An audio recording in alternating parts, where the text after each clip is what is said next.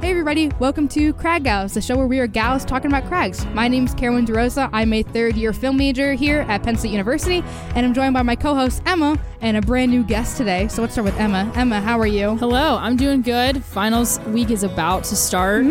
Although I did finish all my final projects, so I really just have studying to do. So otherwise, feeling pretty good. How about you? Word, I'm doing great. I don't even have that many finals. I only have 2 finals, but I have projects and like a bunch of like homework that I have not done yet, so I need to get it all done. Yeah. But yeah. And then we have our new guest. Who are you? Hello, my name is Macy. Hi, Macy. Hello, guys. What's your major and your year? I'm a second year here at Penn State. My major is agriculture business management. I get a lot of questions about that. Like, how did you end up here? Yeah. But, and I have a minor in international agriculture too, which is very exciting. Yeah. Nice. Yeah, so given that I will be studying abroad next semester, Macy is taking over my role of co-host for next semester. Yeah. So we graciously welcome you on the podcast and thank you for being here and taking over that role. Thank you guys. I'm so excited. I know. I'm excited too. Like I'm like, yeah, like when you said yes to like doing the podcast, I was like, number one, it was like, oh my God, yes, I don't have to worry about finding like someone else. But I was also like, yes, Macy. That's so exciting. So yeah, how long have you been climbing for, Macy? So about like 2 years now. Okay. I think I started like 2 summers ago. So a little bit over. But yeah, about 2 years. So where's your home gym? My home gym is in Mechanicsburg, Pennsylvania. Nice. It's Climbnasium. Yeah. The one and only. I love it there so much.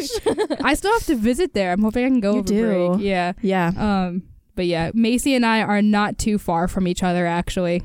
We grew up probably an hour away from each other, 45 minutes. I don't think I even knew that. Yeah, I grew up in Easton, bro. Oh, yes. You did tell me that. Yeah, not far at all. Yeah, exactly. Awesome. Sweet. So yeah. And then we also have JJ on the podcast for a bit today.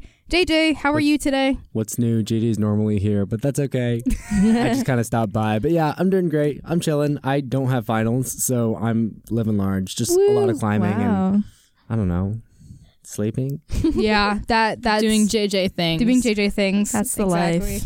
And then today, for our spontaneous fun fact, we have, what is your zombie apocalypse plan? Does anybody want to start before I go into this? So I would just like to preface this discussion by saying that Carolyn, for some reason, is...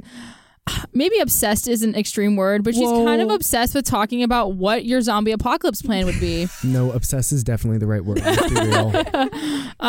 So I know, Caroline, because of that, let's save you for last, because I know you will go on and on and on and on and on and on about what you should do if a zombie apocalypse happens. So, Macy, what is your zombie apocalypse plan? All right. So, let's see. By the way, for the context of the scenario, the zombies run. They do not walk. They run? They run, oh yeah. Oh my God. Okay. Damn. I think that I would probably try to get as far away as possible, number one. Green flag number 1. Off the grid if I have to. I mean, I'm going far and wide to like escape these people. But before I have to do like, I think I'm going with a sheets run beforehand. Are you a Sheets or a Wawa person? Sheets girl. Wawa all the way. I might have to reconsider you being No on the judgment, but Wawa. I mean, she's a Pennsylvania native. What do you expect? Yeah. I'm also a Pennsylvania native. Yeah, but you're like East Pennsylvania, which is basically... East Pennsylvania. Anyway, continue. I'm sorry. Go do your Sheets run for the zombie apocalypse. What comes next? Yeah, I'm doing my sheets run. I'm getting a new vehicle because I cannot be identified. Yes. And then this is good. So like I'm literally going full ghost mode on the world. Like goodbye. Would you throw your phone in a river? No. So will you fully be going ghost mode is the question then? I'll be getting a burner. Okay, there. A flip phone, actually. That's fair. Flip phone, forest cabin, sheets run. I think that's it. Okay. And a weapon which of my choice would be a staff. A staff. Ooh, okay. Some javelin action. She's quirky. Yeah, that's my plan. Word. That's not a bad plan. Thank you. The sheets run, I gave you like a B-. Okay. Yeah. What if I had said Wawa? Would still B-. Carolyn has this thing where if you decide to go to a store first, it's immediately a no. Like, you shouldn't be going to a store as the first thing you do. Because Sheetz isn't really a store. Like, if you're going to a Sheetz that doesn't have a gas station, that would be fine. If you go to a Sheetz that does have a gas station, you're a little bit fucked because everybody's gonna be trying to get gas. It's gonna be a cornucopia. So it's more worse if you say, "Oh, I'm gonna go to Dick's Sporting Goods and I'm gonna go get me an AR-15." No, you're dying, my guy. You're gone. You're gone. You're done. Emma, what's your zombie apocalypse plan? I'll keep it short and sweet. Number 1, locate all of my loved ones. Number 2, put all my climbing gear into my backpack. Number 3, put on my hiking boots. Number 4, tell everyone else to put on their hiking boots. Walk into the woods, find a safe spot, and wait till it's safe to go collect supplies. I like that plan. That's a solid Emma's plan. Smart. Yeah, exactly. I agree with that. Like, I like the whole plan with the whole climbing gear thing because, like, okay, let's be real. If any one of us has a portaledge and just live on a portaledge for the rest of your life, like, that's a good point. You can just be like up above the zombies. My only thing with the portaledge is that you have to find some way to come down. Like the reason why roof is a red flag is because you usually cannot get down from a roof. But if you say portaledge, you can usually repel from a portaledge. So if you can find a way to have a food source and a water source with a portaledge, my God, you're set. You are set. I also have to say that I like the part about grabbing your family first. Yeah, that was that's generally. I mean, that's generally a good point. I personally wouldn't want to just venture into the woods with the zombie apocalypse alone. Yeah. I mean, whatever floats your boat, but me personally. I mean, it also kind of depends because you're 2 hours away from college, and if it happens here right now, you're not going to drive 2.5 hours first and then figure it out. Anyway, what about you, JJ? What's your plan? I mean, I was on board with the whole portaledge thing. I think that's a pretty good safe bet. I mean, probably find a dog. How are we going to put the dog on the portaledge? That's so good. How are we going to put the dog on the portaledge? My dog would make friends with the zombies. Yeah, your dog is also going to shit on the portaledge. Train the dog to not... Well, Leo. We're going to train Leo. We're going to train Leo to not shit on the portaledge. He's a good dog. He's a good dog. Don't get me wrong. Just shit off the ledge. Just shit off to the side. Okay, you know what? Anyway, Emma's in charge of training. What about you, Carolyn? I know you're ready for this. My plan is to pack up my stuff, pack up all my climbing gear. I do have a bow, so I would take the bow with me. And my grandfather was also a bow hunter, so I guess I'd harness my family ancestry and just bow hunt. But I would definitely, because we're in the middle of nowhere, I would definitely go out to the woods and make a little shelter, try to keep in contact with everybody who I know and just figure out where everybody is, and then wait until the initial stages pass and then figure out what we're gonna do. So my plan is solely get things, go in the woods, try not to be in big populated areas, and just have something for self-defense and wait. Okay, so we know that Carolyn's weapon is a bow and arrow. Macy's is a staff. What's your you know that weapon from Shang-Chi, the one that Xiaoling uses, the one with the rope dart, the rope in the... Oh, yeah. That's going to take forever to master, and there's going to be so many scars from that. But if you master that and you're on a portaledge, dude, you're in the clear. Yeah, that's Emma, what's your weapon of choice for the zombie apocalypse? Oh, dear. I really don't know. Would you go melee or would you go something else? Probably long range. Long range? That's a good bet. I like that. Something that I can make from wood, so probably a bow or something. Yeah. I think a bow is smart. The reason why I'm so obsessed with zombie apocalypse is because my favorite games of all time are the the Last of Us series, which Emma and I are playing through right now. Always been, and also I love escapism, so that's the creative writer in her. Yeah. But yeah. All right, on to our climbing news then.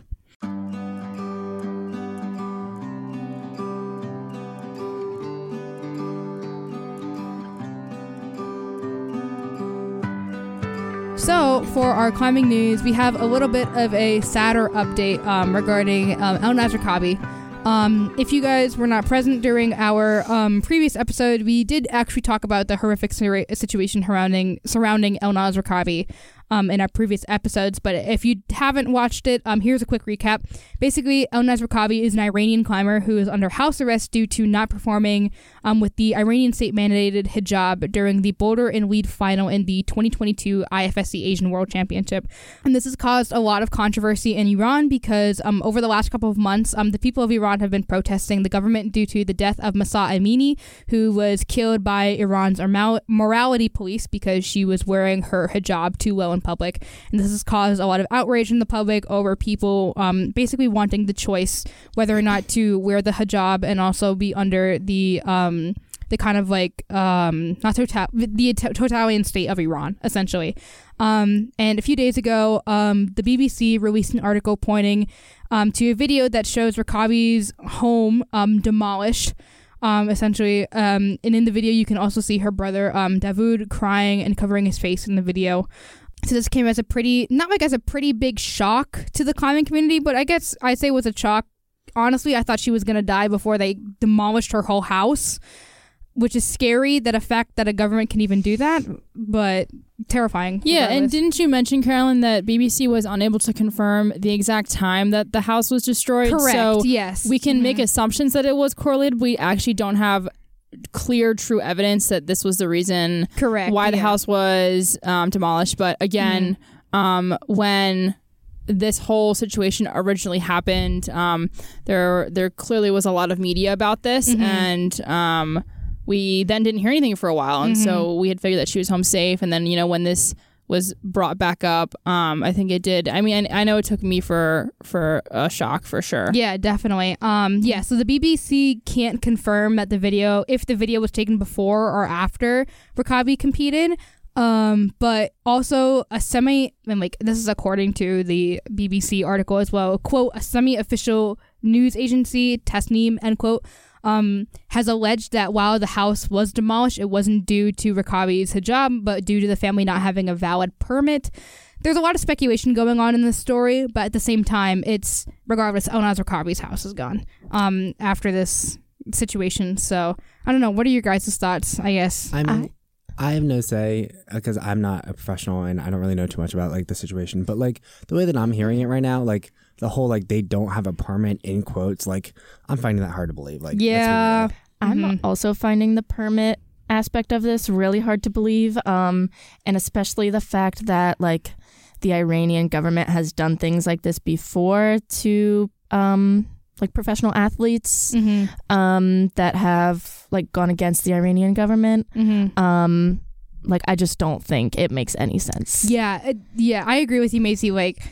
It just, regardless of whether or not this video was taken before or after, or whether or not it was because of the permit, it seems like there's so much surrounding this story that we just truly don't know about the situation. And honestly, I think that makes it tons more scary because yes, there is some truth that we're not hearing, and we literally cannot find it anywhere. Emma, what are your thoughts? Yeah, no, I agree with all that. I think, like I mentioned the last time we talked about this story, it's very hard to, I'll say it's very easy to draw conclusions, but I think we also do have to be wary of the fact that we have to be wary of where we get our news from, right? Yeah, definitely. And so, again, I'm not at all supporting what has happened in Iran and to Elnaz Rekabi, but I think it is worth coming at this story with a bit of skepticism from all sides, right? Yeah. I don't think anyone truly knows what happens, and that in itself is an issue, I think. Yeah, 100%. I think the fact that there's no clear evidence as to what exactly is going on is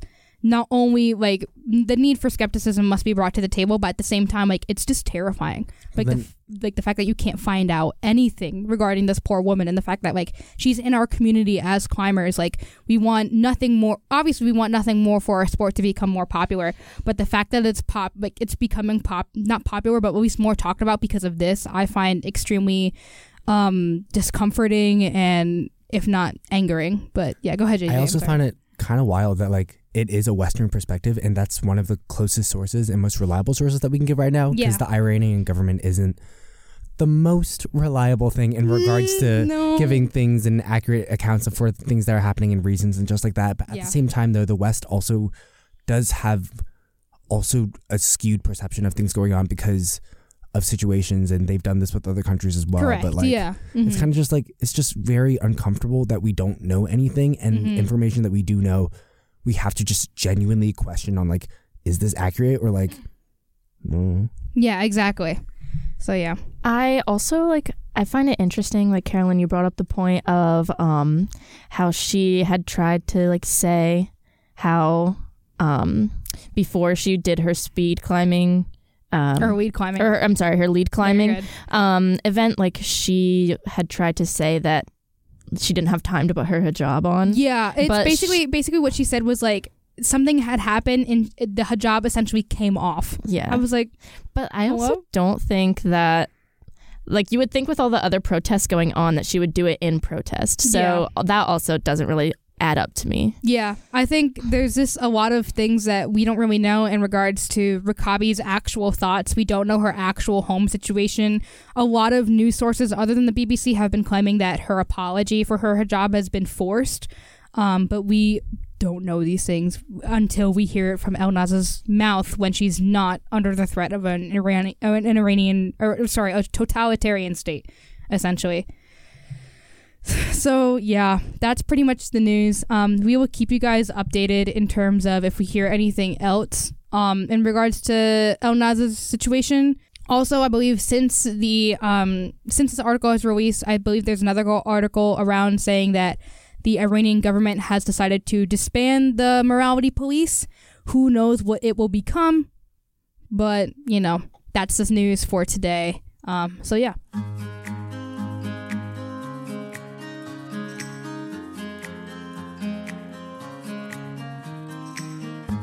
And then on to our weekly climbing accident. This story is one of those ones where you just see and you're like, what like the what's actual going on? Yeah. This is one of those, like, I almost wish that it didn't happen kind of stories. And like, disclaimer, everyone is fine. Yes. Like, someone is injured, but everyone lives. Recovering. Yeah. And it has to do with a kid and kids climbing. And that, you know, is an interesting discussion in itself in terms of what kids should and should not be able to do in a gym and while climbing. There's a lot to unpack with it. There's a lot to unpack. So our story comes from actually Inside Edition, which is a super popular media source. And obviously not the most reliable, but it's super popular. A lot of people have actually read a lot of stories from Inside Edition. So it was released on November 17th, 2022. Where Aaron and Gideon Brewer recorded their 8-year-old son George reaching the top of an illuminated climbing wall in the Navy Pier in Chicago. So if you guys don't know, the Navy Pier is a pretty kind of like an amusement park kind of attraction in Chicago. I've never been there before, but it's pretty cool. There's like a Ferris wheel. Oh, you've been there before? Yeah, I have. It's like boardwalk vibes, but freezing and chilly because it's Chicago. Yeah. So yeah, essentially a boardwalk in Chicago. And I guess recently they had a little climbing wall exhibition there where it has like little like light up holds. They're basically jugs essentially, and what it looks like, on at least what it's supposed to look like, is that there's supposed to be an autobelay in which people can just get in a harness attached to the autobelay, climb to the top with the little climbing wall, and probably pay like $10, you know, for the whole thing. So yeah, this story kind of covers. We've talked about autobelays. We talked about some stuff in our podcast regarding these types of accidents. But basically what happened to George is that he climbed all the way up to the climbing wall, which is 24 feet, according to the video, fell off the climbing wall, or I guess jumped because he reached the top, and then free fell 24 feet and landed on the concrete floor. It's just awful. Yeah, I'm not playing the video. If you want to go look for the video, it's linked in our notes because that's the only way to really link it, but link the article essentially. But yeah, you can. It's not a fun video. Like the kid, everything's very happy. He's like slamming the top of the wall, and then all of a sudden he comes down, and then there's screaming. And George's parents say that he was wearing a harness, and in the video it does actually show him wearing a harness, but you can clearly see there's no autobelay attached to him. And basically before anyone realized the kid was coming down at 9.8 meters per second squared, you know. So thankfully, George survived. He has a lot of broken bones, and according to the article, he also has a concussion and underwent 3 surgeries. Now he's able to walk again using a walker, and the Navy pier is actually facing a lawsuit because of the scenario. So I don't know. What do you guys think in terms of this? So, I mean, my first initial reaction to this is the fact that it was an auto belay accident, you could say, or the lack of an auto belay accident. And, furthering this idea of the fact that this was not an actual climbing gym that this happened at. This happened at like a freestanding, light up climbing wall in the dark. Yeah, so essentially. It is nighttime and this wall is lit up. So, I mean, for example, when Climb Nittany closes the gym for the headlamp bouldering sessions, all top rope and big wall climbing are closed for the fact that it is dark, and if you don't clip in or tie in your knot properly, that you could be bad. Mm-hmm. And so, I mean, I guess my first question is, why is there a lit up climbing wall in the dark on the Navy Pier in Chicago? And it is likely, I mean, this is obviously just a guess on my part, but it is likely that because it is not a full freestanding climbing gym, that there was likely not people who are fully educated on the ins and outs of climbing with auto belays who were working the wall that day. Yeah. But on that note, there's got to be like some type of regulations and safety requirements in order to be able to like send someone up 24 feet for say. And like, it's just like, I'm so confused about this story because like watching the video, like, gruesome graphic warning advised, but like watching the video, you don't see the auto belay, so I'm kind of confused on where it is. Like the kid is climbing up this thing and there's no auto belay attached to him. He's not realizing that, no one else is realizing that. Like, it's just a weird situation where like you could blame the pier, but you could also blame the child or the parents as well. Mary, Macy, what do you think? I don't know why I just called you Mary. No, you're good. I've been having a weird speaking day all day, so go ahead, Macy. Don't worry about it. My main concern here is honestly like the lack, like the thing that struck me the most was like the lack of padding on the floor. Yeah, there was none of it, and it's a concrete floor, and that is like one of the first things to risk management in climbing. Like, those are your essential basic needs for climbing. Yeah, whether you're indoors, outdoors, like it doesn't matter. That is one of the first things you do. So that made me like. That was really off-putting. Like, I was like, how is there no padding on the floor? Yeah. And then also just the lack of like awareness, because of obviously those people working there did not know what they were doing. And I don't know how you can put somebody in charge that is not familiar with the sport. Yeah. It's like, it doesn't. You don't even have to be familiar with the sport even. I would just say you just have to be familiar of risk management. Yes. Obviously, if you're going up 24 feet in the air and if you come down, if you land on a concrete surface at 9.8 meters per second squared, you're going to have some broken bones. You're going to have some cute little fractures, right? It doesn't make any sense that someone either didn't clip the kid in. It doesn't make sense that the parents didn't say, like, wait, stop, my child is climbing 24 feet in the air. And then all of a sudden, like, that's just fine. Like, I know for me, I guess maybe because I'm a climber, I realize the risk associated with going up so high. Even in in our own climbing gyms, people have, pretty severe injuries if they come down and just land the wrong way on a padded floor, only 16 feet in the air, Exactly. So it's weird. It's such a weird story, the fact that either the pier isn't, it sounds like both the pier is definitely negligible, I would say, in this case, and I think also some of the blame has to go to the parents as well. Yeah, I can't blame the kid. He's 8 years old. Any 8-year-old does not give a shit when they're climbing a 24-foot wall. They feel like they're invincible, right? Yeah. He's slamming the wall. He's having a good time, right? And then that good time was ruined by people not doing their job, essentially. Go ahead. Also pretty cool that like this kid, like, he had a lot of potential for climbing because like, 100%. He's one of those kids that like when he got to the top, he was very willing to just jump down. Like, when I get to the top of climbs, I'm still hesitant to jump down. To be honest. Even on auto belays today, like, I have to climb down a little bit before I'm confident that the auto belay will catch me, right? Yeah, it seems weird. It just does not seem right, but yeah. And according, the Navy Pier is alleging that, according to the incident report that was filed shortly after everything happened, which is weird because there was clearly staff there to fill out an incident report, but then someone obviously did not take the chance to make sure that this kid was in. The incident report said that, according to the article, that the Navy Pier said that the kid could not go on the he could not go on the autobay, and he did so anyway. And the parents are alleging that is not true.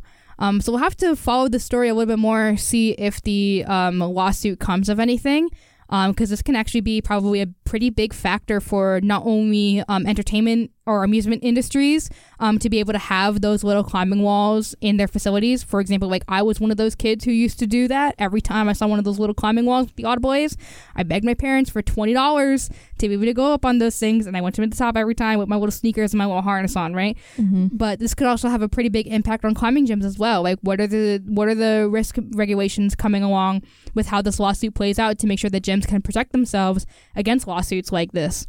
So yeah, we'll just have to see what happens in the future. Hopefully George has a full recovery soon. So yeah, definitely. Yeah. All right.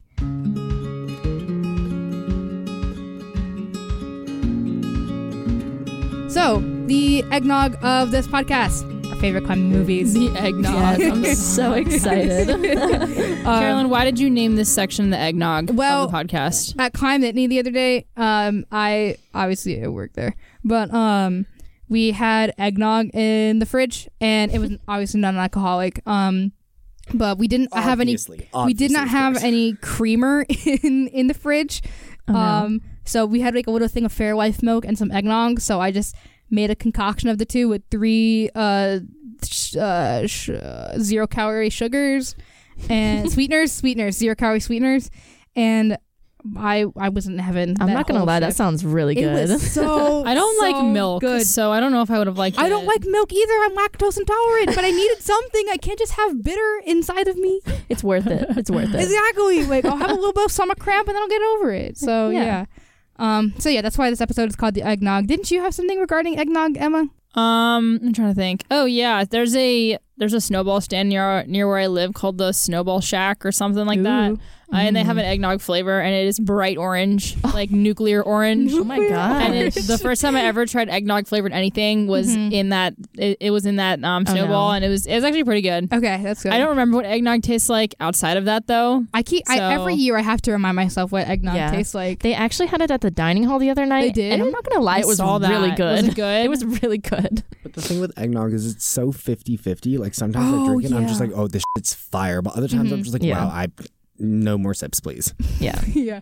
Emma, have you had, because we're both 21 now, we can actually talk about this on the podcast. Macy, you can't.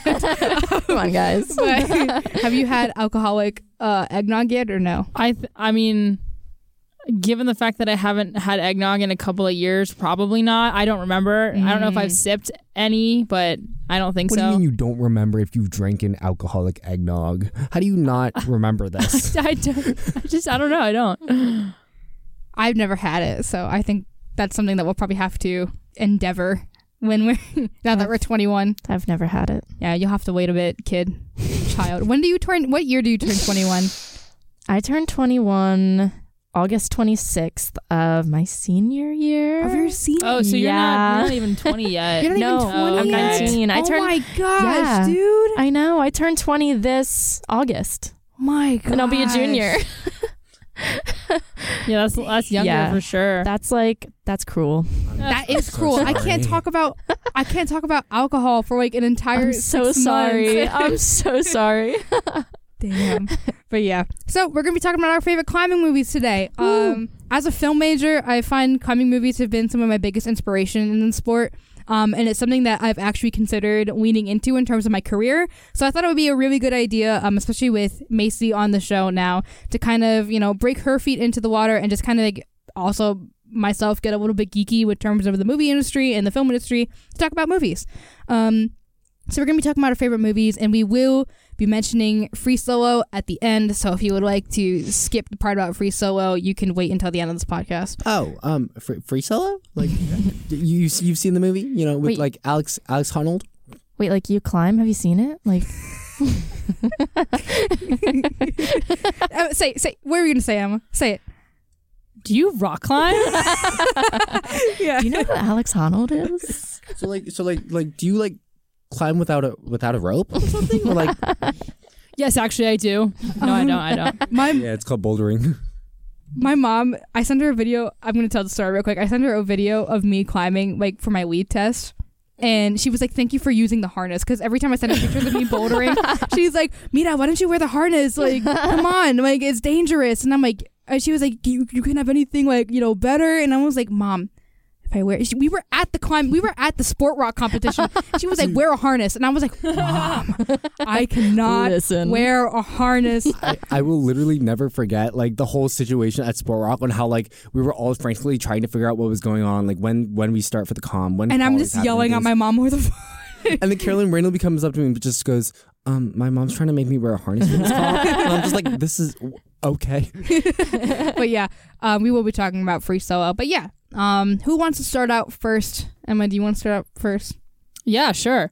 So one of my all-time favorite climbing movies is a movie by Sender Films called Valley Uprising. Anyone who has a Real Rock a login can watch it on there.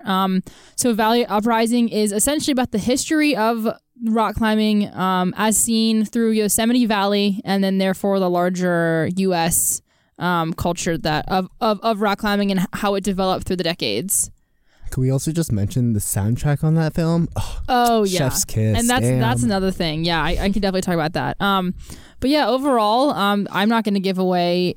Not that there are spoilers, given that it's history, but yeah, there will be no spoilers. Yeah.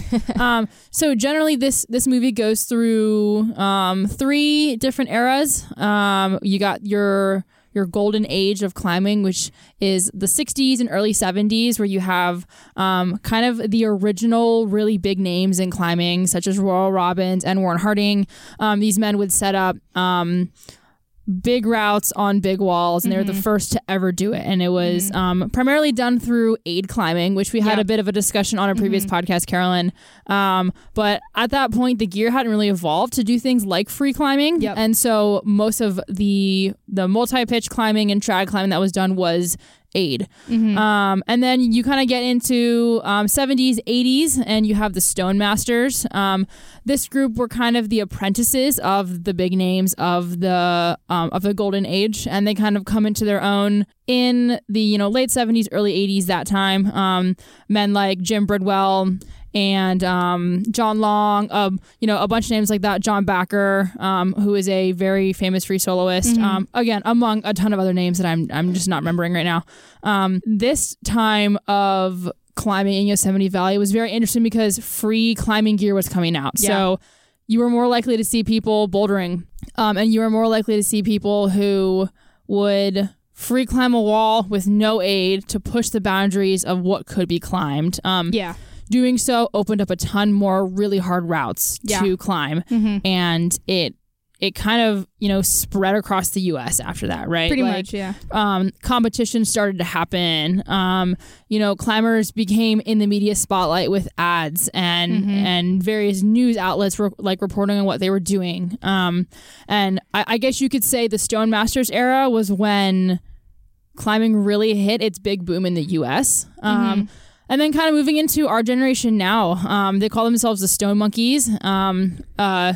This includes people like Tommy Caldwell and Alex Honnold, men and women now, fortunately, who are in the Yosemite climbing scene, who are, setting up things like speed records or pushing limits all the way up to the 15s on the Yosemite decimal system. I just think Valley Uprising is a really cool movie about how climbing has evolved, how it has impacted the community, and how it has changed from what climbing was like in the beginning of Yosemite's history to now. And I just think it's really cool.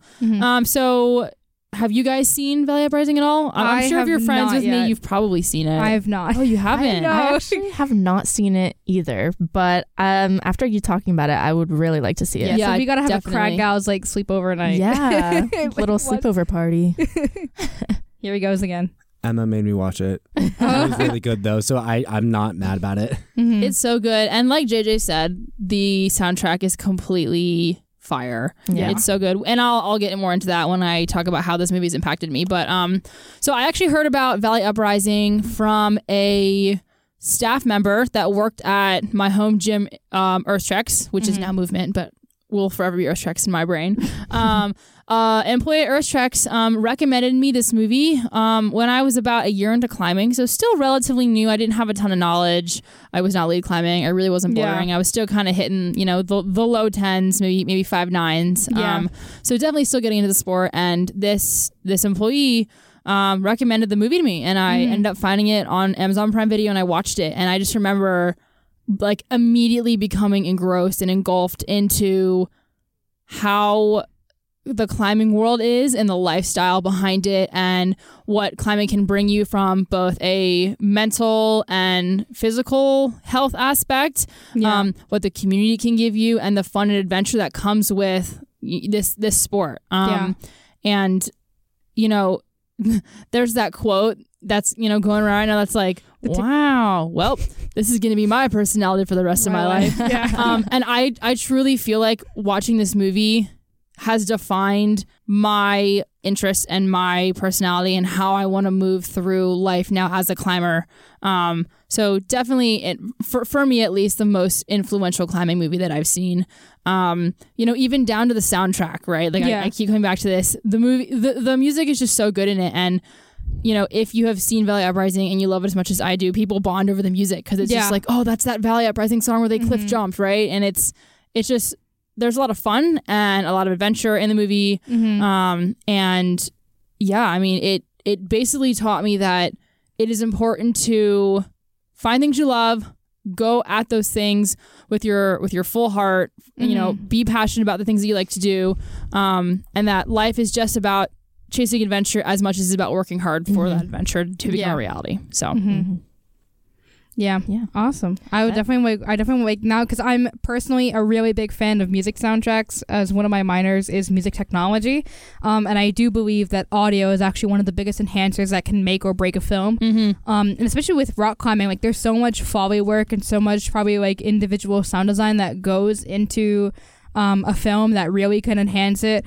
That I personally pay a lot of attention to. Yeah, that's actually a really good point, Carolyn. Now that I'm remembering this, a lot of the clips that they used, a lot of the audio clips they used in Valley Uprising, given that a lot of the video footage from the 70s had no audio, it was very on old school film, they actually used sounds from a different video, and probably they like a sound brought library. it in, and and they basically generated sounds for the movie. What old gear would sound like, for example. Like a piton or something. Right, exactly. So in that sense, like the sound engineering is definitely really cool in this movie. I definitely want to watch. I want to watch it now. I want to see what they did for like the pitons and even something as little, because I know especially in we're going to talk about later, but Free Solo uses a lot of sound design to emphasize how little how grainy the rock can be and how precise Alex Honnold has to be on the walk. But we'll get to that later. Can we get a counter on how many times we mentioned Free Solo before we Free Solo? I'll add it later. Yeah. And even then, I just don't know all that much about the history of climbing. So just to see how it's been catalyzed through time and to see where it is now and to see how we got there, I would love to see that. So yeah, definitely. Sorry, I got 2 hours of sleep last night. Awesome. On that note, though, my favorite film, Break On Through, with Margot Hayes. Ooh. She's an American climber. She goes on this great thing where she climbs La Rambla in Spain, and then biography in France. And it's just this very inspirational film. It's a very short film, only 25 minutes, no more than 30, of her just defying the odds and just being this American climber that not many people knew too much about. And then all of a sudden she's not only climbing this in really hard route, she's succeeding at it and doing a lot better than a lot of the men that was there. And it's just the fact that she was one of the first, I believe the first woman to be able to climb La Rambla, or biography, if I watch the film to find out. It's kind of just really inspiring just to watch this and just see it happen and just see the determination, the drive, and the capabilities of women are just as strong as men, if not stronger. And it's just very inspirational. And it's just the fact if she could do it, so can I. It's that kind of thing. Of course, I don't apply because I'm not a woman, but like, or I don't identify as a woman, but like the fact that like it's still just as inspirational for me. It's just like I can only imagine how it feels for like a young girl that watching this film, just being like, wow, that's fucking insane. Like that could be me. Yeah, exactly. Yeah, definitely. Yeah, I love that. I love that a lot of movies that we watch in climbing like can relate to us, and like we can be like, wow, like that can be me one day. But yeah. Macy, what is your movie? So, I've seen this one. Yes, I am so excited to be talking about this movie. I love it. It's 14 Peaks. If you don't know, it is a movie that's like, it's based on mountaineering. Obviously, mountaineering involves a lot of climbing. Yep. And climbing techniques, but it's about a Nepali climber or mountaineer named Nimsdai Purja. In the movie, he goes by Nims, and just kind of about his experiences and his crew. And he shows a lot of representation of the capabilities of Nepali mountaineers and the climbing community there, because they really don't have as much recognition in the media as Western climbers do. Yeah. So obviously he's just trying to not only do something for himself, but also for Nepali. So he attempts to summit all of the world's 14 8,000 meter peaks in 7 months, which is insane because the fastest it has ever been done is in 7 years. And so obviously a lot of people tell him that this is impossible. You're never going to do it. Might as well not even try sort of attitude. Yeah. Yes, JJ? I actually, sorry. I actually remember us talking about this film and the fact that I fell asleep. I also fell asleep during. No, it's because we were really tired that day. Yeah. So one of our new segments that we did earlier on the podcast was about how a woman almost broke the record but couldn't get entrance into China for like political reasons. And we were trying to like recount what happened in the movie, and like literally no one could remember because oh my gosh, most people had fallen asleep. It was like, it was funny. For context, it was midnight, which is way past my bedtime personally. JJ's bedtime is around roughly midnight. No, Emma's a night like owl. 10 p.m. Let's be real. Yeah, Patrick is a night owl. Chris is a night owl. Everybody else was awake except me and okay, JJ. So what I'm hearing is we're gonna have a rewatching party. We are gonna have a rewatching party. Let's do it. Okay, good. So yeah, basically he says that nothing is impossible. That's why he called this Project Possible, which I just think is like the most amazing title. Yeah. He basically dropped everything, took months to get funding, didn't see his wife, didn't see his family, put full and total commitment into this for 7 months. He faced so many challenges along the way, and you get to see them all in the movie, which is really cool.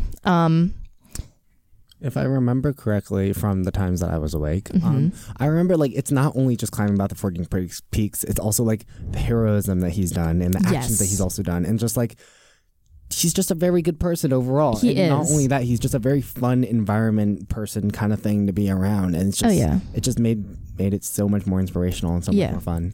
Yeah, like during their journey, he had saved numerous people along the way, and it kind of comes from his background in the military. Like he lives under like the idea that he leaves nobody behind. And so he didn't. Like it was just very inspirational in that way. And then as JJ said, look, they also just had fun. Like they drank and like, you know, would wake up with hangovers and be like, all right, we got to climb this 8,000 meter that's such mountain. A good point. Like I tried to summit a mountain completely not under the influence of anything, and it was hard. And these people are now hungover or maybe even under the influence, and they're still going up. And I'm like, so we're going into a death zone mountain here. Are we really sure this is the best way to do that? Yeah, like can you imagine like trying to do that with like a raging headache? Like oh my god, I can't even just like having like the spins. I can't imagine.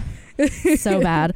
But so only a handful of people have done this, have summited these 14 peaks. And like if you look at it, one mountain is usually a 2-month project. Do you know which one? Oh, is that like each mountain? For is each, Oh, I see. So like think about that, and then think about it in the time that he did it in. Yeah, he climbed some of them in like one day. Yep. Yep.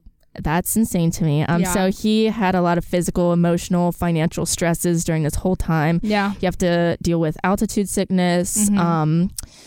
there are hallucinations due to the altitude. Like, that's that haze, right? It's high called altitude, haze. high altitude cerebral edema or something. Yes, like that. that's exactly what it is. So it's like basically distortions of reality because you're so high in altitude. Yeah. And it makes it very hard to function. And they do actually a really good job of showing this in the movie. Yeah, they did it like in an animation, right? Yeah, they did. I was awake for that part of the movie. Yeah. There's like this snow monster. Yeah. And it ended up being like a lost climber, right? Yeah. Yeah. Yeah. Mm-hmm. So that was like really cool to see that. I mean, Haze is not cool, but it was the editing and the like the film, the cinematography. That's what I was saying. That was the word I was thinking of. It was not coming to my head. Yeah. But yeah. So, and as I said, he crosses many fallen climbers and helps them out. And he had so many accomplishments because of this. Like I said, the recognition that he got, he proved that it was in fact possible. He was determined. He persevered through so many challenges. Yeah. He was very heroic and generous.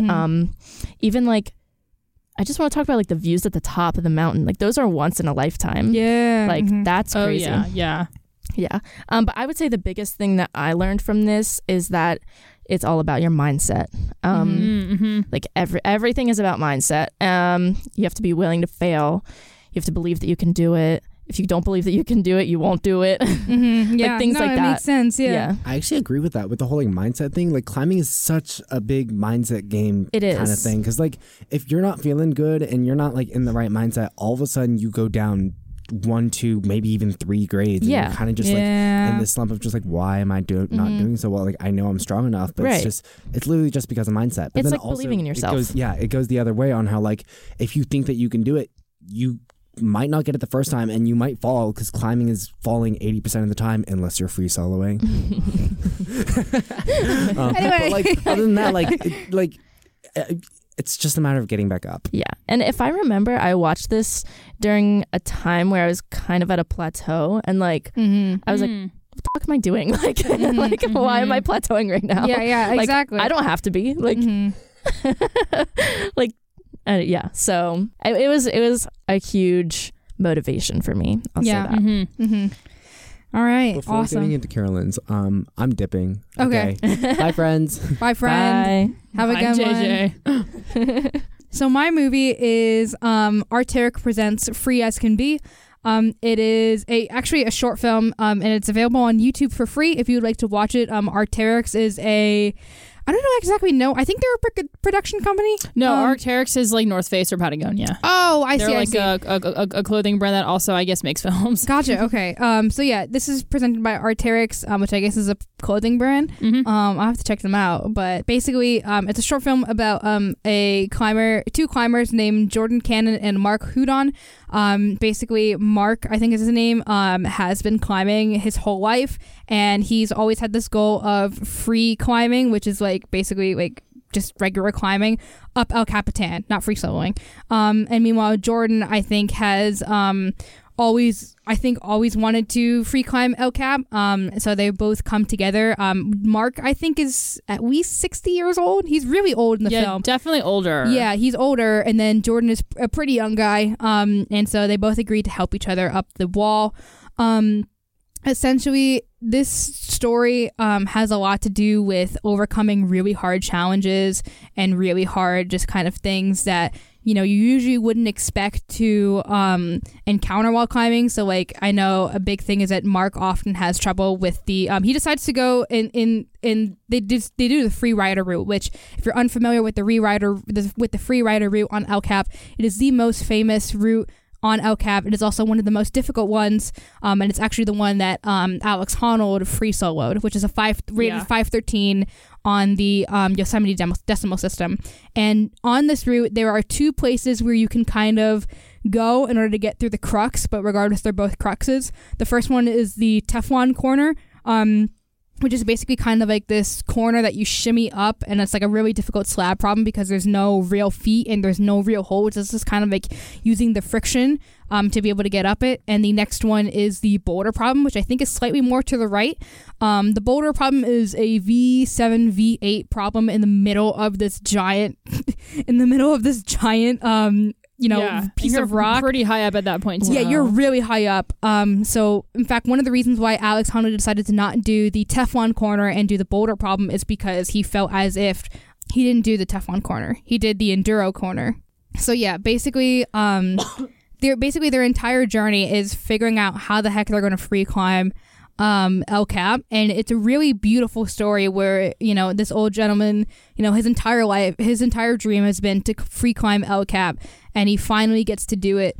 Obviously no spoilers, but it's a really emotional story about coming to terms with like old age, coming to terms with like your body not being able to do things that it used to be able to do, learning the lessons and learning how to kind of take the wisdom of those around you is a really big thing. So that's like the kind of the relationship that Jordan and Mark have together. It's a really beautiful story, and I love it a lot.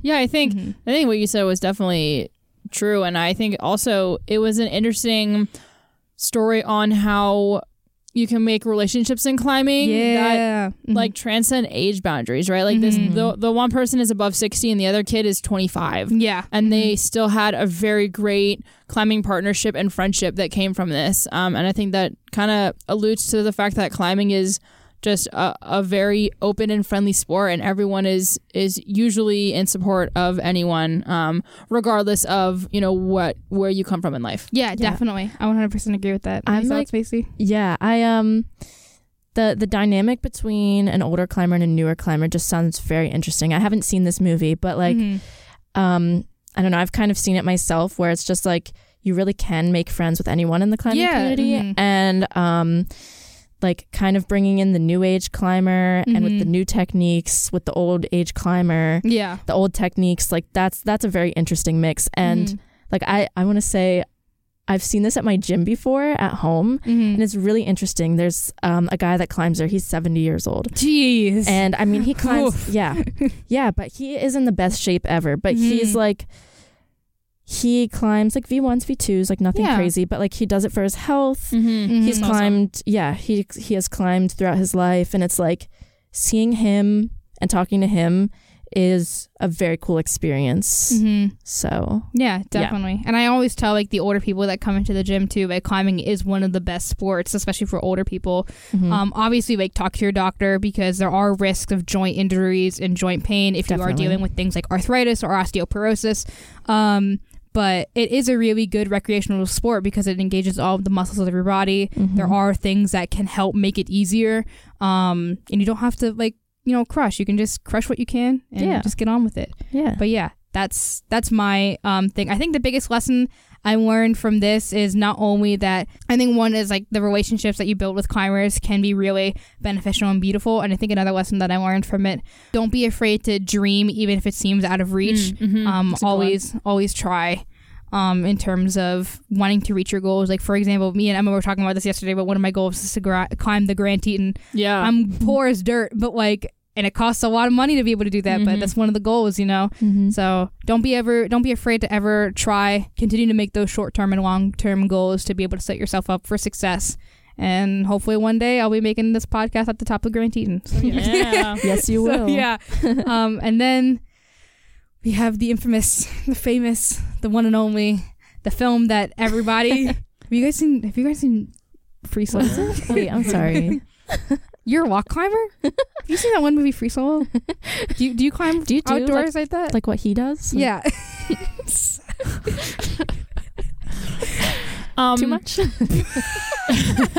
Yeah, so for context to all of our listeners, I think we have mentioned this running joke within the climbing community in a previous episode. Yeah. But given the international acclaim that Jimmy Chin and Alex Honnold have earned from this award-winning documentary about Alex Honnold free soloing freerider on El Cap, everyone who is anyone knows about the story. Non-climbers included, and it is very often for people who are non-climbers in your life to ask if you have seen this movie, and specifically ask, do you do that? Yeah. When literally less than 1% of the climbing community actually free solos. And definitely not to this degree. I don't think I've ever... It's multi-pitch free soloers and then like kind of, single pitch free soloers are two very different things. I think even the amount of multi-pitch free solos is probably numbered to like the amount of like ligaments that you have, like hands and feet. Like probably at least no more than 20, I think.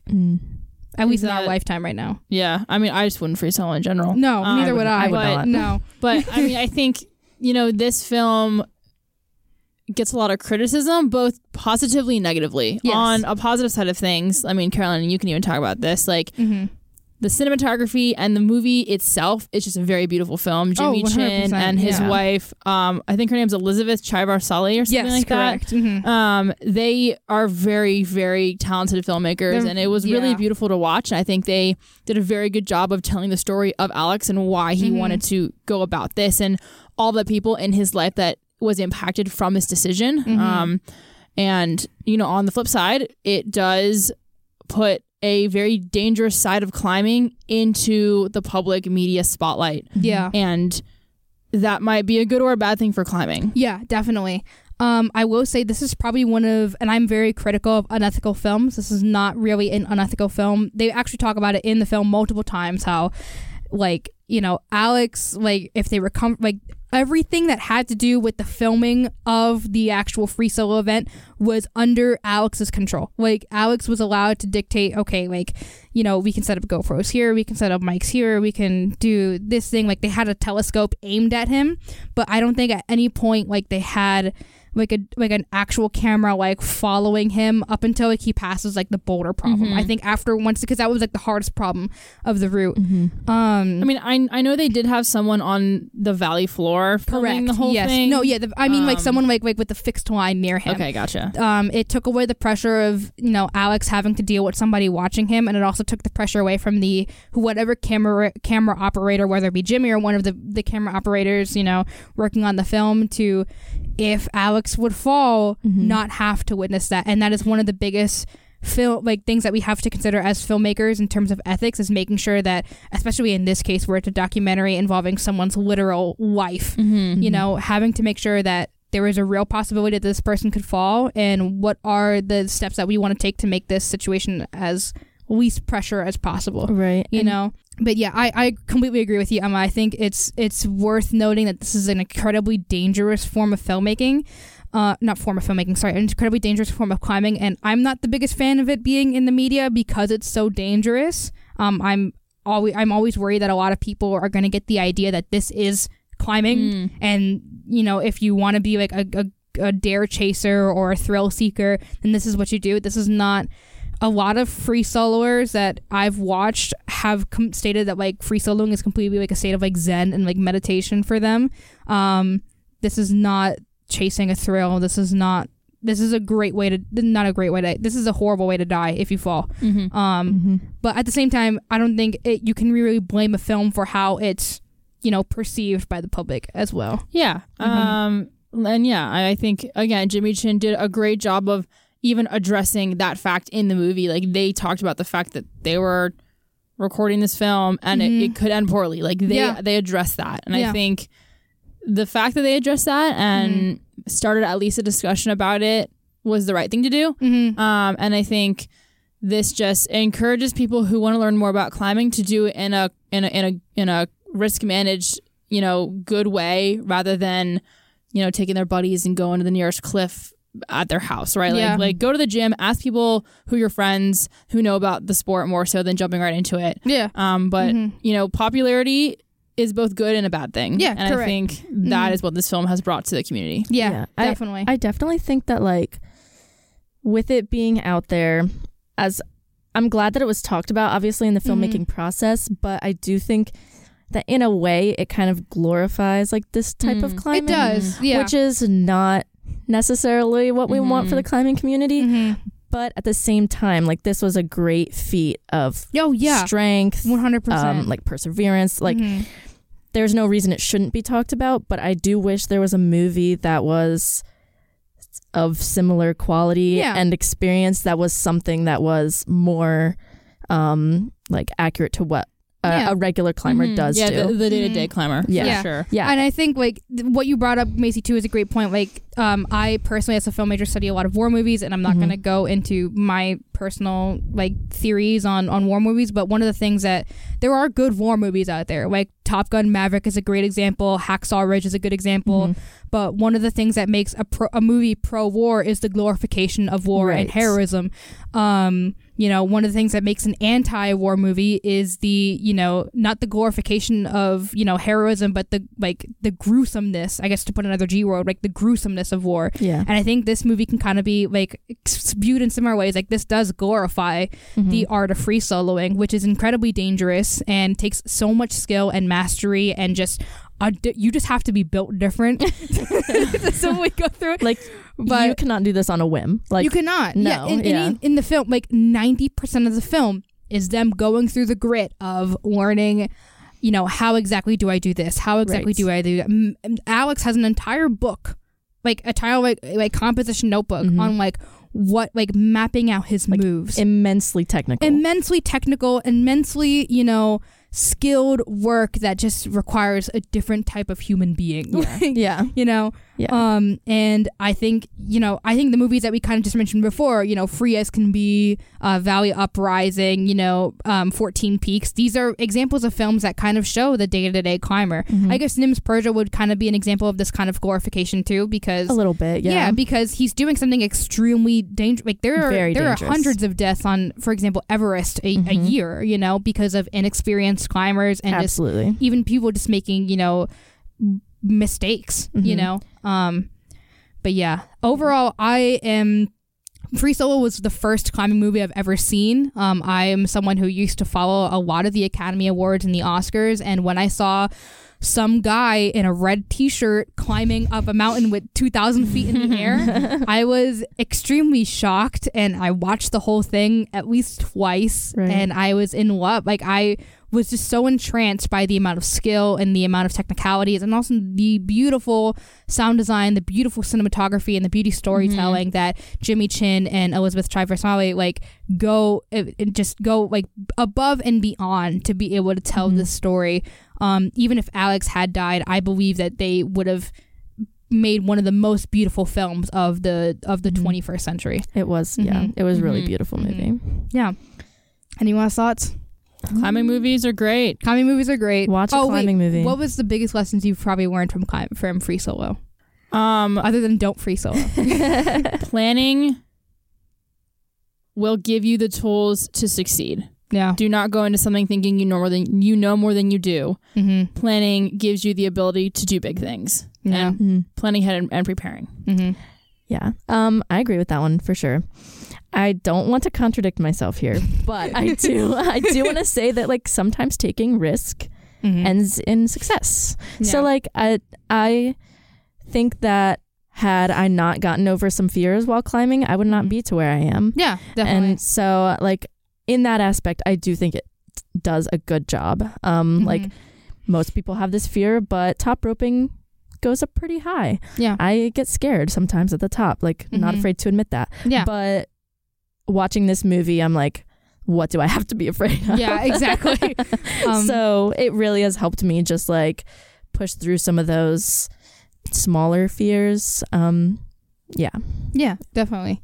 I think for me personally, it has to do with like learning how to like love your friends in a way that, you know, because Jimmy Chin and Alex Honnold are pretty good friends, but loving your friends in such a way that, you know, you can't really infringe on what they do in life, but rather, you know, give them the tools that they need to be able to succeed, as well as giving them the space to be able to reach the dreams that they want to reach. Like, obviously, like Emma, like, you know, you're going to graduate a year earlier than I do. And I think we have, like, obviously like a really good friendship, but I think that's a huge part of life that we all have to learn, is to like learn how to like let go and like let people do their things. And, you know, there's going to be a day where I have to do my own thing.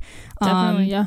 You know, I'm going to have to, you know, pay my own bills. I'm going to have to, you know, figure out this podcast and what's going to go on with it after I graduate. But, you know, learning how to, you know, support your friends however you can, giving them the wisdom that they may need in order to do what they want to do. By the end of the day, like just being there to support them and let them do what they dream of accomplishing. I think that's a great point. Yeah, totally. Yeah. All right. Any last thoughts? I got nothing. It's been a great ride. Mm-hmm. I'll be back in the summer. Yeah. Yeah. So we'll have Emma back. Well, not during the summer. We take our hiatus during the summer. Oh, well, I'll be back next fall. Yeah, we'll be Yeah, I'm not doing this show over the summer. I may live here. I'm not doing it over the summer. So yeah. Well, overall, go ahead. I was just gonna say thank you so much for having me on the show. I'm very excited. Welcome. Very, very excited for next semester. I think it's gonna be great. Yeah, me too. I'm definitely really excited. Yeah, I'll be listening from Ireland. Woo! Yeah. You better market this show. We're gonna have such a large Irish fan base by the time I come back. Oh my gosh! Yeah, build up tours in Ireland. Yeah, live shows. I dream of doing that one day. That would be sick. Oh my gosh! All right, but yeah. Thank you guys so much for watching. So just for a recap of this episode, we have Macy now on the show, who's going to be our future Crag gal. She is a second-year agriculture business management major, who's going to be with us for the spring semester, while Emma travels to Ireland. We talked about the Elnaz Rekabi update and with her family home being destroyed, unfortunately. We talked about our weekend climbing accident, which featured an 8-year-old breaking several bones after an auto accident. We talked about the eggnog of this podcast, our favorite climbing movies. As always, please follow our social media on Twitter and on Instagram. And also, please feel free to follow the Penn State Club Climbing Instagram as well. That is psu.club.climbing, or is that psu.climbing.club? Who knows? I think it's psu.climbing.club. So yeah, follow us on there. Otherwise, see you guys next week for our final episode for this season, where Emma and I will be recapping our favorite moments. That's right. We do have one more. I shouldn't have said goodbye yet. Okay, I'll see you next week. All right. Bye, guys. Have a good one. Keep on climbing. Keep on climbing. Rock on.